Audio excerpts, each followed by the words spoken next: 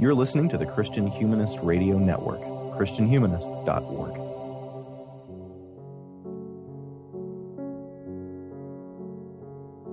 Music in the evangelical church has changed radically in the last 40 years. Changes in technology have combined with a new culture to create a unique set of challenges for the next generation of Christians. To help us think about this new culture and these new challenges, today on Christian Humanist Profiles, we're joined by Keith Getty. He probably needs no introduction to anyone who's been paying attention to Christian music in the last 20 years. He's the author of numerous modern hymns, including In Christ Alone, By Faith, The Power of the Cross, and many, many others. Most recently, he, with his wife Kristen, is the author of the book Sing, How Worship Transforms Your Life, Family, and Church. Well, Mr. Getty, thank you for joining us on the podcast. Honor to be on.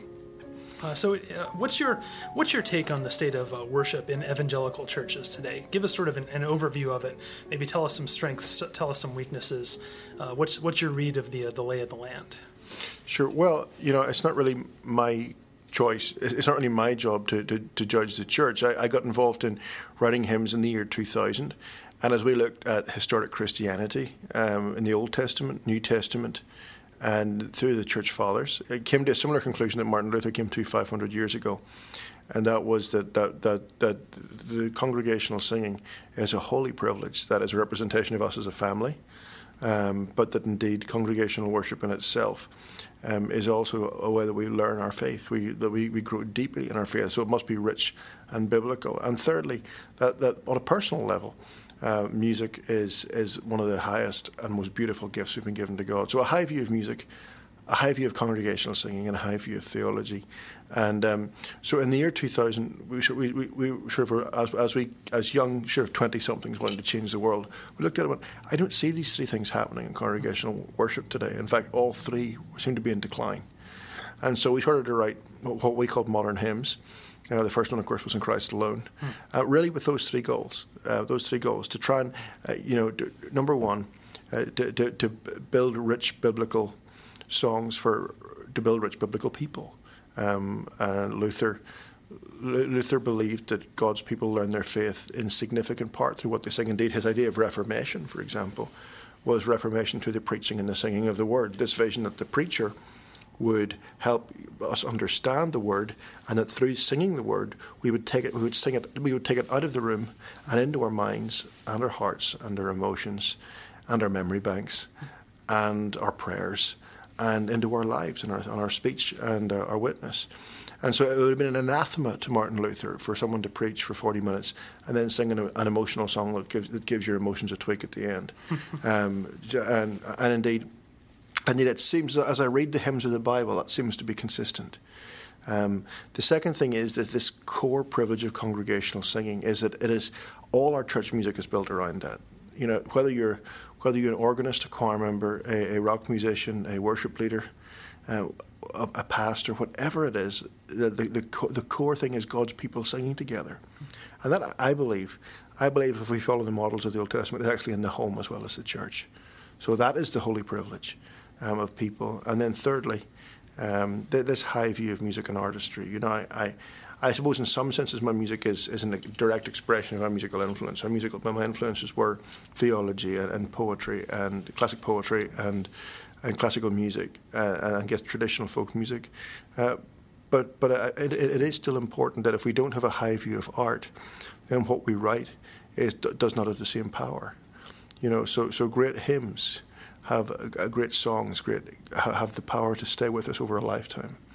And Luther understood this. And most of the songs we sing today, even in the hymn book movement, which was essentially launched with Martin Luther, the qualification for a hymn being in a hymn book has always been, can this hymn be sung for the duration of the hymn book?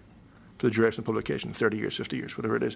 Whereas the modern worship movement is always thinking, and it's not. I'm not saying it's wrong. It's just different. It's saying, how can I write a song that speaks to the moment, that sounds like the moment, that sounds like radio at this moment? You can say that's wrong. It's okay. No, I don't necessarily. I don't think it's wholly wrong, but we have to recognise that it's different. Right.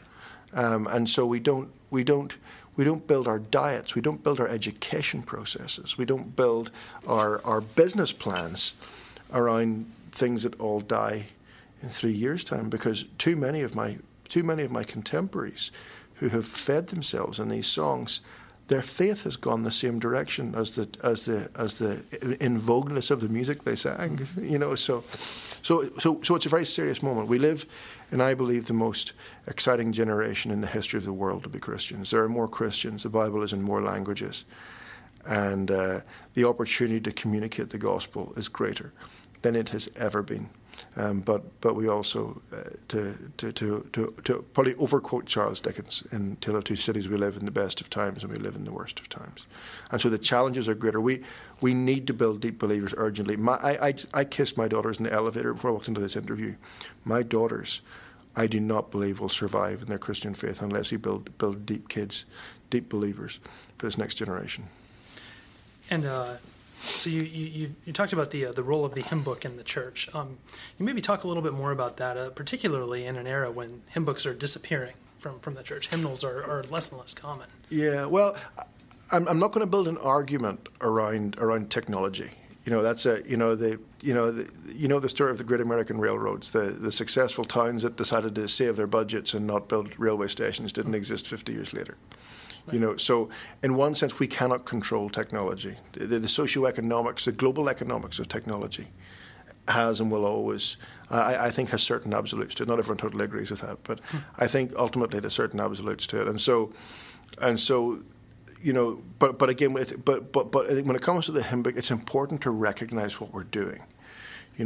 Too many people have gone, okay, so we've moved from holding a book in our hands to looking up on the screen and having a theoretically wider access of songs and being able to throw our hands in the air. And everyone has gone, this is cool, this is radical, this is hip, and this is in. But actually, hymn books did 7 important things. So we have to recognize that those 7 things have disappeared and work out, okay, how do we build healthy congregations? Most primarily, hymn books curate what we sing. The hymn books replaced what came before them. Before Luther's time, there was the dearth of congregational singing, but throughout church history, hymn books replaced either psalm singing or localized singing or liturgical worship. But either way, it was always curated, controlled by the church leadership. And so with the hymn book, like I'm a Northern Irish Presbyterian, for example. The Northern Irish Presbyterians, we had a hymn book that the church leaders sat down and went, okay, here's the whole canon of the character of God. Here's the whole gamut of human experience. Here's the church's year. Then here's the great historical hymns of the church. Then here's hymns for every age group. And so they actually built up such a vast array of different subjects, different angles. Like the Psalms themselves. The Psalms talk about God as being majestic, as being holy, as being jealous, as being omnipotent, as being a judge, as well as being full of compassion and lover of peace, and who leads us like a shepherd and knows us like a friend and delights in our praises like a father. So if the songs we're singing in our church do not have that breadth as well as that depth, we have to question whether this is authentic worship and stop describing authentic worship as being a certain type of emotion. No, authentic worship is an authentic picture of the God we worship. Right. For goodness sake, have an ounce of common sense, or never mind humility. So the first thing is we're losing the curation. There's an argument to this is the first generation in Judeo-Christian history that the church has not curated what is being sung. Rather, what's being curated is actually being curated by Wall Street, because over half the modern worship songs in the top 500 in CCLI are administrated by companies that are run by Wall Street. So you know what happens when Wall Street curates something. You know what the priorities are, right. Ultimately. Not worship. or an authentic picture of the character of God, or the reality of eternity and hell and wrath and judgment. So we have to hear that's what's happening. Number 2, hymns give us a quality control, because hymns, a hymn had to be sung for the duration. Therefore, poetry had to be of a certain level. Thirdly, hymns give a historic humility. I need the passion for the church and spiritual warfare that Martin Luther had, that could look the devil in the eye and say he wasn't afraid. I need the beautiful settings of the Psalms that Calvin brought. I need the passionate revival of everyone from Wesley to Newton. I need the urgency for the lost that the Salvation Army hymns had, as well as the modern songs. So hymns give us a wonderful historic humility, which which has been lost. Fourthly, a hymn book in itself becomes a devotional tool. Because my 4 grandparents all had hymn books by their bed, and so because hymns speak to us in ways that help our whole humanity. It's interesting. 20% of the Bible is songs. Well, it's an important thing for our theologians to understand, that if 20% of the Holy Word is songs, that's how important singing is to our nature. My good friend Ricky Skaggs, who plays the bluegrass legend, who plays he's one of the special guests in our Christmas tour. He was playing our Carnegie Hall show one year, and he pulled out. He was about to pull out because his father-in-law was getting dementia, and it was a very traumatic time for the family. The next year, I didn't ask him. Then he phones me up and says, "Can I play the tour?" And I said, "Sure, but I just presumed with your father-in-law." He goes, "Oh no, he's off playing the Rycooter tour." And I said, "But I thought he had dementia." And he goes, "Wow. Yes, one of the sisters is traveling with him, and he doesn't even know her name, but she lifts him onto the stage. He plays the entire show." So music is much more powerful in a way that systematic theology or biblical memorization or Bible college or endless sermons can never do. I make fun of my Reformed friends. I say to them, if you've got here's the thing, before I wait till we're about to preach and I go, listen, if you do a good sermon, people are going to go out singing the last hymn. If you do a bad sermon, people are going to go out singing the last hymn. Either way, I'm the guy who's actually controlling their minds, not you. Do you know what I mean? So we have a lot of fun. They get really mad about that kind of stuff. But so there's a wide value. I think we have to ask the questions if we're not using a hymn book. How are these things being replaced?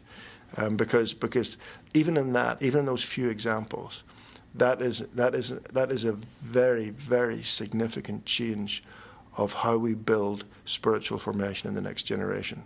It doesn't take Einstein to work out that the depth of a believer from 2 generations ago is going to be significantly deeper than the depth of someone in our generation. And given the pressures that are around us, what hope does the church have? It's actually quite bleak unless we actually take a lead. Until church leaders, church thinkers, and church parents actually take a lead and say, no more, we've had enough. So I want to keep going through the 7 things the hymnals have done and what we're sort of losing, but just sort of on that for a minute, you've talked about how it's the job of music to provide the energy, I guess, for sort of like, and I think I heard you say that in an interview with Mark Dever, where the theology of the Reformation, of course, is there, but it's the music of the Reformation that really drives it. Sure. I mean, I actually read the history. I mean, the history. When Luther was still alive, there was more people. They had more armies sent or government people trying to or church people trying to stop his hymns being sung than to kill him. Right. So in other words, the hymns have become a bigger problem than he was. But how is that not? So you've said that it's not the point of the music to get us all stirred up emotionally. Like how are those different? Can you sort of work that out a little? Well, all art stirs us up emotionally. Sure. The very definition of art is that art communicates with our emotions in ways that words can't. It gives us a unique picture. When kids come up to me and ask how you write a song, you say it's really straightforward. You just have to think about something that no one in the history of the world has thought about so far. Do you know what I mean? That's all you got to do, and that touches people. Right. Once you've got that, you're in. So music has to be about that, and there's a huge danger here because what has happened is people have become so obsessed about tickling people's emotions as the easiest way to reach the next generation, or to at least postpone the exit from church of the next generation. What has then happened is, among the conservative response to that, is a lot of the conservative response has been to say, no, what we need is sound theology and singable lyrics. And that's only right in one of the 2 senses of the meaning of that syntax. Right. Do you know what I mean? Yes, I accept that A Mighty Fortress is sound theology and singable lyrics, but actually it's extraordinary poetry. And it's a melody of which the shape has never been seen before or since, and that everybody hears once in their life, and they remember it for 60, 70 years.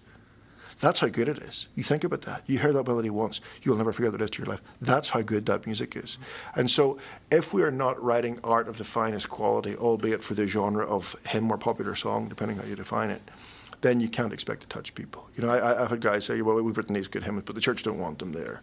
You know, it's a decadent generation in rebellion. You know, that are falling away, and it's actually because the songs suck. Do you know what I mean? That's the problem. So we have to be great song. We have to be great artists, which is why, you know, if we want to see a generational change among let's say confessional Christians, or you know, some people might say conservative or reformed. I prefer to say confessional Christians. So much broader and more healthy umbrella, I think. Yes.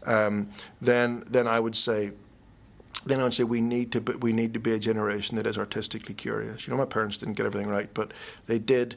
They had a very narrow musical interest as well, which in some ways didn't help me, but in some ways did. And one of the things was, you know, I was encouraged to listen to, you know, 3 different versions of Surely He Has Borne Our Griefs from the Messiah, and decide which one I thought was best. You know, because art is important. You know, we should think. I prefer Daniel Barenboim's performance of Beethoven's sonatas than our local guy Barry Douglas, who actually I thought it was great as well. But but we need to, you know, we need to be curious, creative people. Sure. You know, and I think that to breed to get a generational change, I think ultimately requires that, which is why, for example, the Sing Conference, we've now invested in a classical music pre-program to try and bring the best of the next generation's artists into direct contact with the best of the next generation's church leaders. So at a philosophical level, they're recognizing each other. At a personal level, they're meeting each other.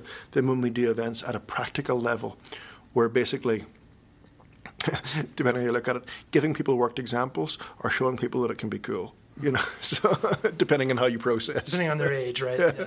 I'm not even sure. I wish. Fair enough. Well, I sort of derailed us there a little bit. Other sort of changes that you've seen as the church, as the church culture has changed. I think we were on the 4th use, I believe, of the hymnal. I'm lost in the hymnal. I've forgotten. Oh, that's okay. We can. I think the biggest shock for me, you know, I knew with the modern worship movement and the hymns, I knew that the lyrics were not as biblical and not as robust and not as deep. It didn't take Einstein to work that out. I also knew, as somebody with a sort of a Lutheran high view of music and art and creativity, I knew that these songs were not poetry, nor were they musical, nor were the melodies classic. They were painful, and they weren't even, you know. But what I never really, it took me a long time to fully digest, was actually the lack of singability of both the songs and the lack of vision for singability in congregations. 3 years ago, we did a survey. We did these leadership events that we're going to do one in this church today, a small one in this church today. And we did a survey. It said, what's the first thing you think about? If I asked you, describe your church's music, give me it in a word. Not on the air, sorry. Okay. So, or if I ask you, on Sunday, when you're having your roast beef and roasting the leadership of the church, what do you say about the music? Or on a Monday, if you're involved in leadership and you're having to review the Sunday services, which I hope everybody does, how would you review the music? In 13 talks, how many people mentioned congregational singing like that? None. Yeah. In 13 talks, not one person involved in church music started from the point of view of how did our congregation sing. But that's actually just about unbelievable. But actually, sadly, it's believable. So what makes a song singable? Like if we want congregations to be involved, what's the difference between, you know, A Mighty Fortress, which maybe that's not a great example because, like you said, it's clearly great art, but, you know, A Mighty Fortress and whatever's, you know, the latest Christian artist is. You know, we want to sing good songs. I mean, it doesn't take a genius to work out good songs. My 4-year-old knows good songs. I picked, sure. My kids can sing good songs as opposed to average songs because they connect with it. It's like good food as opposed to average food. It doesn't the popular art is connecting with the masses. Do you know what I mean? And so I think the problem is what we realized was there is an entire lost generation now with congregational singing. The modern worship movement has so ripped the heart out of congregational singing in the church that there's an entire re-education. It is without trying to. We set up this thing this year where in 2017 to 2020 we're actually taking the model of what Luther did in 1517 to 1520, which is this year with the book and the conference re-establish congregational singing with the Sing book and the Sing conference. Then over the 3 years, 18, moving to the Psalms, which is what he did next. Of course, Psalm 46 was a mighty fortress. Psalm 130 was out of the depths. There are these 3 Psalms. Then going from there to hymns that catechize what we believe, which is what he did next, and then eventually bring it into publications online and physical hymn books, which he did next. And so we're really trying to copy the same model again, but it begins with actually understanding. So why do we sing in the first place? Well, we sing. There's 3 obvious reasons. We sing because we're commanded. It's an act of obedience. In fact, to sing or to praise is the second most common command or exhortation in Scripture. It's that important. It is that crucial. I mean, to not sing is just disobedience. So when you see a pastor that waxes lyrical about church growth or theology and doesn't bother singing or doesn't even turn up to sing in your church, you should question them. If you see a father who isn't singing in church or deliberately looks like he doesn't care, that's not a good sign. In fact, I can tell you from my background, those guys, usually their kids end up not being Christians. Daddies who don't sing is a terrible thing. It wasn't meant to be a rhyme, it just happened. In the next song, that should be there. Yeah, it actually might be a good little lesson song sometime. I think it could be helpful.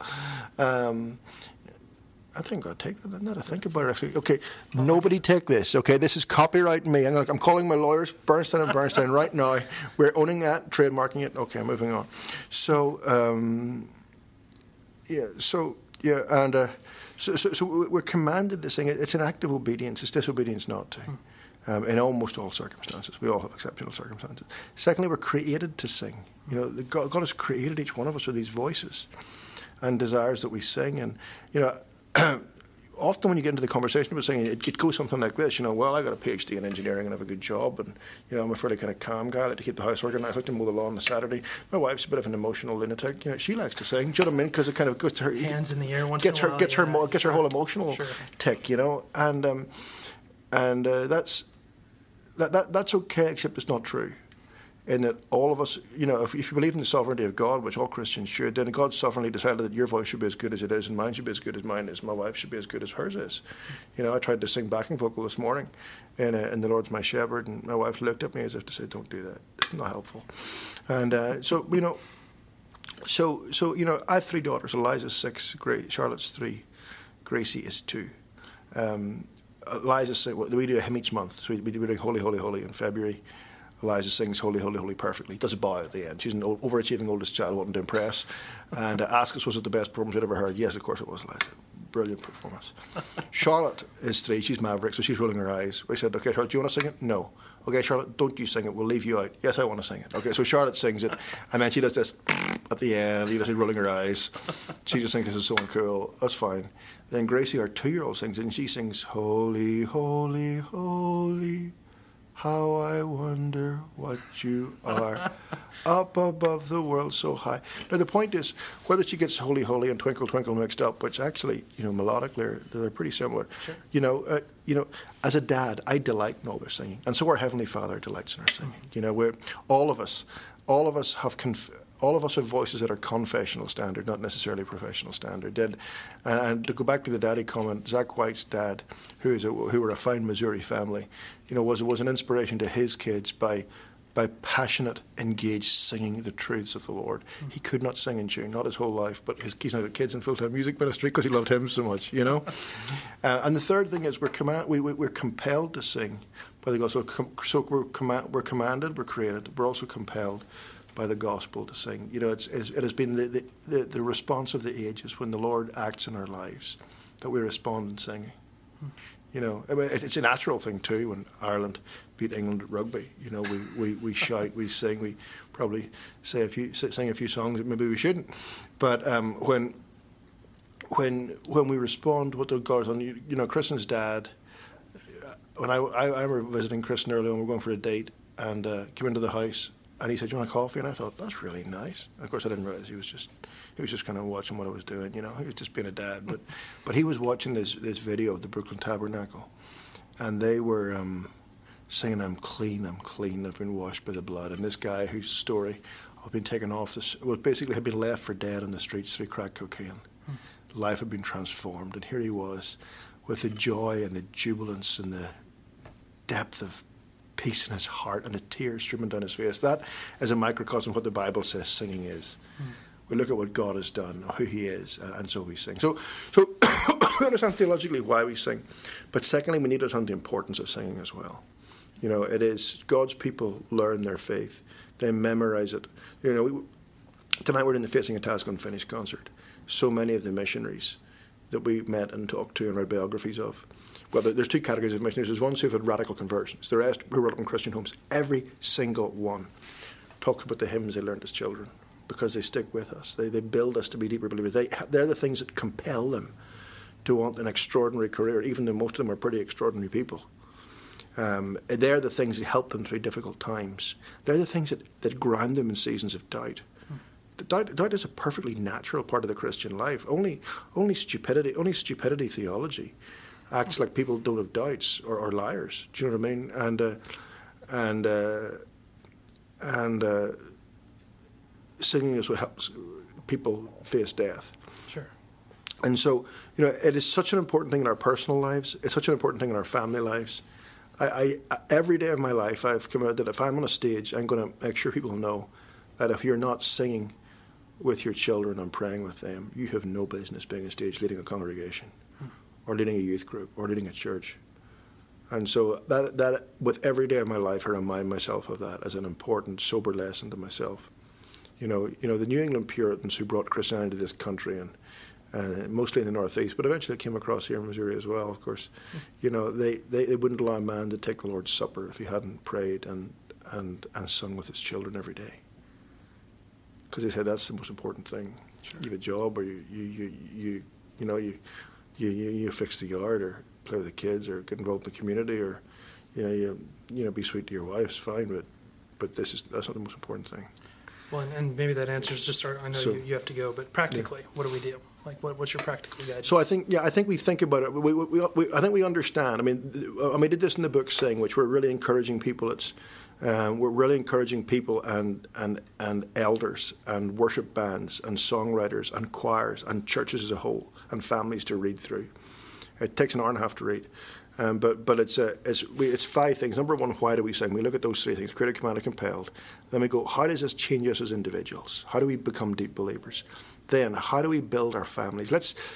You don't have to become the Von Traps. It's just a question of how do we even take the technology that is ripping families and marriages to shreds and redeem it by having it play the songs of the Lord. I remember John MacArthur once speaking to me, and I asked him about advice on parenting. I was expecting him to go on about doctrine, teaching, theological study, and sermons. And he said the most important thing is what you sing. It's the singing is the key thing with kids. I couldn't believe it. He said, no, the singing's the most important because it sings it into their heart. And he said they used to fill their car with cassettes and their kitchen and their living room, where life is, fill it with songs of the Lord. And then next, as congregations, let's remember this is what it is to be. The church is ultimately the picture of heaven. Every tribe, nation, people, language, people. So we get together in church. We don't just sit at home on our podcasts because we need each other. And so when we sing as a family, we sing to one another because we need each other. We're reminding each other. Let's remember all this kind of modern thing about worship music being this kind of mysterious kind of therapy kind of thing that it is. That's narcissism. That's not Christianity, And so we come to sing to each other, to remind each other, to encourage each other, because we need each other. And so that part of why we're singing on a Sunday is because the person in the next pew needs to hear us sing. They need that encouragement. We don't know where they are in their life. And finally, that congregational singing is a radical witness. It has fired people to mission, but even at the most basic level, it is always a witness. Us standing and singing is a witness to our kids yet to believe, to the unsaved, cynical spouse, to the visitors in our churches on a Sunday, that this is the most important thing right now. This is the most important thing in our life. This is an unspeakable holy privilege to sing to the God of the universe, despite everything that we are. There was an English missiologist say it was once asked. He said, "Will revival ever come back to England?" And he said, "Well, can you sing?" Because as he looked at the revivals, and indeed the same thing can be said about the American revivals, the first sign of life is the symbolism of worship, and similarly, that in turn is a witness to the outsider, a warm witness, in a society where where marriages fall apart, where families fall apart, where we can't be civil to our neighbours, where we can't have a conversation about social and political issues without starting a fist fight. Here is actually the beauty of God's people, singing together to their Creator and Redeemer. Singing can't save a soul, but it does point us to the one who can, so very beautifully. Well, that's a great place to stop. Thank you so much for coming on. Thanks so much indeed. Thank you. And thank you, listeners, for joining us as well. If you have comments or questions, please feel free to post them on the show notes at christianhumanist.com, send an email to thechristianhumanist@gmail.com, or comment on the Facebook page. Christian Humanist Profiles is a program on the Christian Humanist Radio Network. Our press liaison is Kristen Filippic. Our audio editor is Britt Stack. Be listening for the next episode of Christian Humanist Profiles.